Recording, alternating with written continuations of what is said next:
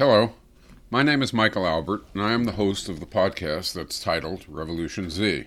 This is our 138th episode, and this time our title is Navigating the Best and the Worst of Times.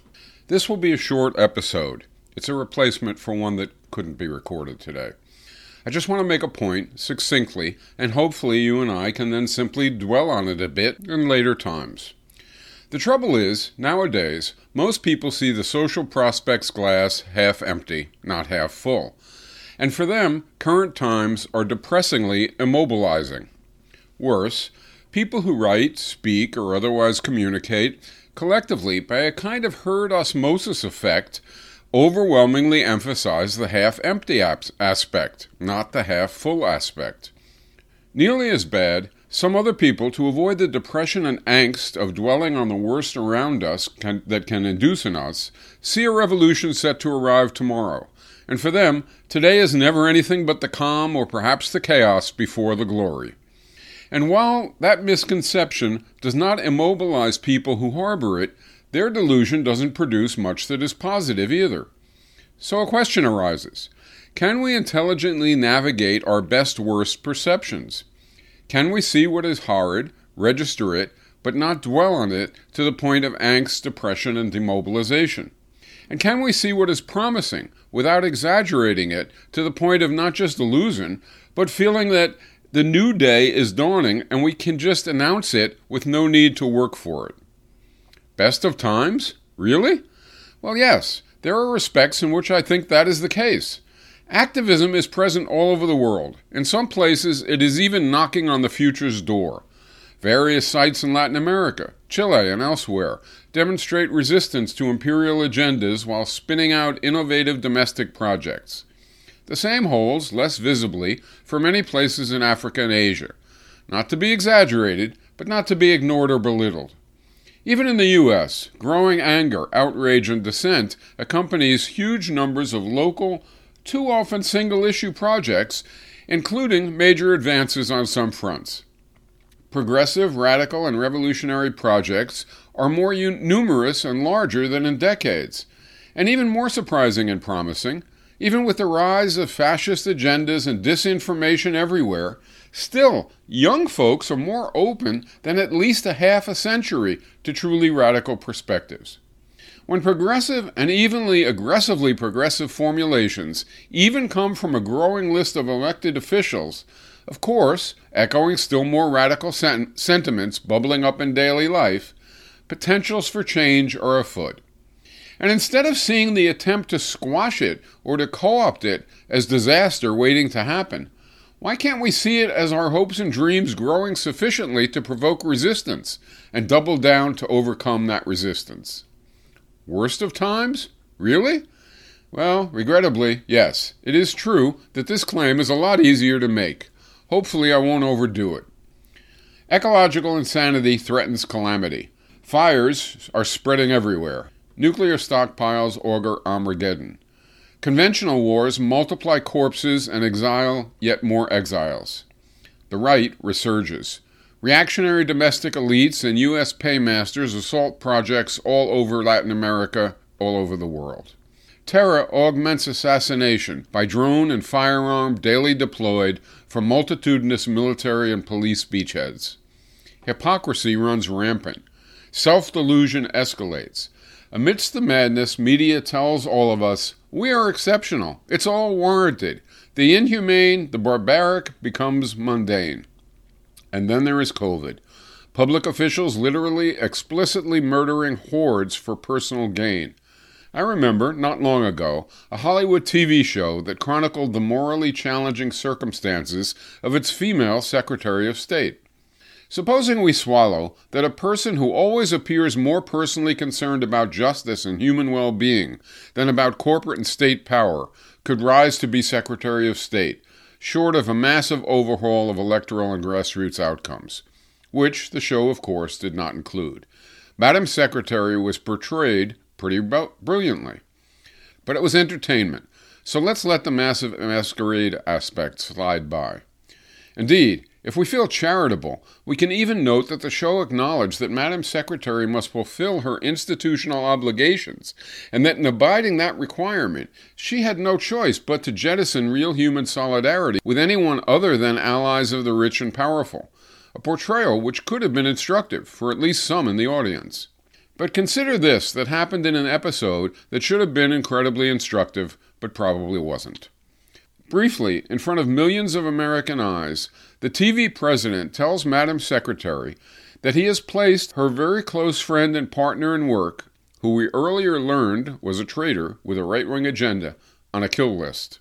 Our hero blanches, but then says, yes, okay, she will help set up and implement assassinating her friend. The target has run, and her family does not know why she left, and are worried sick. So while waiting to assassinate her, Madam Secretary attends the birthday of the intended target's daughter.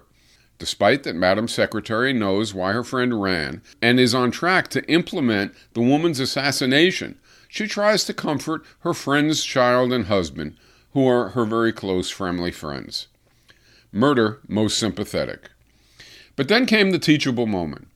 There followed a scene with an aide railing at Iran as a country where they kill whoever they don't like, whenever they want, for whatever reason they want. The message, unchallenged, was that such behavior, presumed to occur, not demonstrated, is so ugly, so perverse, so horrible, that any violence visited on Iran is of course justified. Did the show's audience wonder? Does it follow, therefore, that any violence visited on the U.S. is justified due to our murderous policies? Due to our numbers of people on death row? Due to our numbers of people shot down in the streets? Much less due to the number of people we kill abroad? In wartime, in the words of Henry Kissinger, the U.S. aims, quote, anything that flies at anything that moves. American exceptionalism or American annihilationism? In peacetime, the U.S. aims special contraptions, including drones and police revolvers, at whatever we explicitly choose to kill, as well as at anyone else who happens to get caught in the crossfire carnage, which is usually 20 to 40 times as many people as we are actually targeting. And that is the small stuff. The real show is the economic embargoes and coercion that kills so much more widely and even more indiscriminately. Add together our military and our economic torture of the countries we target, and the resulting sum of our carnage dwarfs anything any terrorist has ever even contemplated accomplishing. In fact, our terror violence dwarfs the total sum of everything from all terrorists other than ourselves by too much to even conceive. Yet somehow that reality is beside the point. We're good, they are bad. Why? Because what we do is good, and what they do is bad. Okay, we live in an upside-down world. Madam Secretary displayed the incredible ability for its characters to see claims about Iran one way, and claims about the U.S. oppositely, even when the two things viewed were effectively alike, except in scale and in who was the perpetrator. Did the writers know what their script was doing? Or were the TV writers as blinded by patriotic idiocy as the characters in the show? And does it matter, given what we can pretty confidently say about the audience who watched? Here is Kurt Vonnegut explaining this type situation, so common in the U.S. and the world, from his book Mother Night. When I first read this, decades ago, it had a very powerful effect on me. Perhaps it will be meaningful for you too now. Vonnegut's character offers this, quote, I have never seen a more sublime demonstration of the totalitarian mind, a mind which might be likened unto a system of gears, where teeth have been filed off at random. Such a snaggle-toothed thought machine, driven by a standard or even by a substandard libido, whirls with the jerky, noisy, gaudy pointlessness of a cuckoo clock in hell. The boss G-Man concluded, wrongly, that there were no teeth on the gears in the mind of Jones. You're completely crazy, he said. Jones wasn't completely crazy, Vonnegut continues. The dismaying thing about a classical totalitarian mind is that any given gear, though mutilated, will have at its circumference unbroken sequences of teeth that are immaculately maintained and that are exquisitely machined. Hence, the cuckoo clock in hell. keeping perfect time for 8 minutes and 23 seconds, jumping ahead 14 minutes, keeping perfect time for 6 seconds, jumping ahead 2 seconds, keeping perfect time for 2 hours and 1 second, then jumping ahead a year. The missing teeth, of course, are simple, obvious truths. Truths available and comprehensible even to 10-year-olds in most cases. The willful filing off of gear teeth, the willful doing without certain obvious pieces of information. That was how a household, as contradictory as one composed of Jones, Father Keeley, Vice Bundesfuhrer Kraptauer, and the Black Fuhrer, could exist in relative harmony. That was how my father-in-law could contain in one mind an indifference towards slave women and love for a blue vase. That was how Rudolf Hess, commandant of Auschwitz, could alternate over the loudspeakers of Auschwitz great musics and calls for corpse carriers. That was how Nazi Germany sensed no important difference between civilization and hydrophobia. That is the closest I can come to explaining the legions, the nations of lunatics I've seen in my time. So, returning to our opening questions, we might ask how we can more constructively navigate best-worst than by turning ourselves into cuckoo clocks from hell.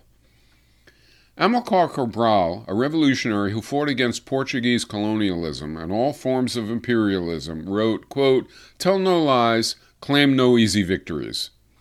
To me, that means to exclusively celebrate the best or to exclusively bemoan the worst won't yield good results. Don't exaggerate the good, don't minimize the bad. For the bad, discern its systemic causes. Target those causes, including thinking through what could replace the institutions at fault and not just the individual people at fault. Couple bemoaning the bad with advocating the good. For the good, see not only the inspiring attributes, but explore where their trajectories ought to lead. Name the desired destination and carefully conceive steps toward reaching it in one's reaction to existing conditions. Many good people are getting weary. They feel beaten. Their mood paints everything dismal. Even what should engender hope, they spin depressingly. Even in local advances, they snatch defeat from the jaws of victory. When that happens, sometimes people just burn out. Sometimes they flail out at folks who should be friends and allies, even close ones. One day buddies, next day not so much, another day not at all. Sometimes, to divest what seems suddenly hopeless, we divest our own paths. We divest our own connections. We even switch teams. To avoid these ills, some of us counter depression that is knocking at the door with delusions that we hitch a ride on. We maintain that all is great and victory is nigh. Not being a cuckoo clock in hell is good, but beyond that, we must accurately read reality. We must cooperate and aid one another. We must hear experiences and improve. We must not spin. We must not spin. We must not spin people or events to be even worse than they are. We must not denigrate and ghost. We must not denigrate and ghost. We must not denigrate and ghost those who don't see what we see or feel what we feel. We must not shoot messengers. We must develop vision. We must pursue it, as circumstances permit, in our immediate efforts. Can we do these things and much else that these horrible times require? Do we really have any dignified and hopeful choice other than to do these things? I don't think so. And that said, this is Michael Albert, signing off until next time for Revolution Z.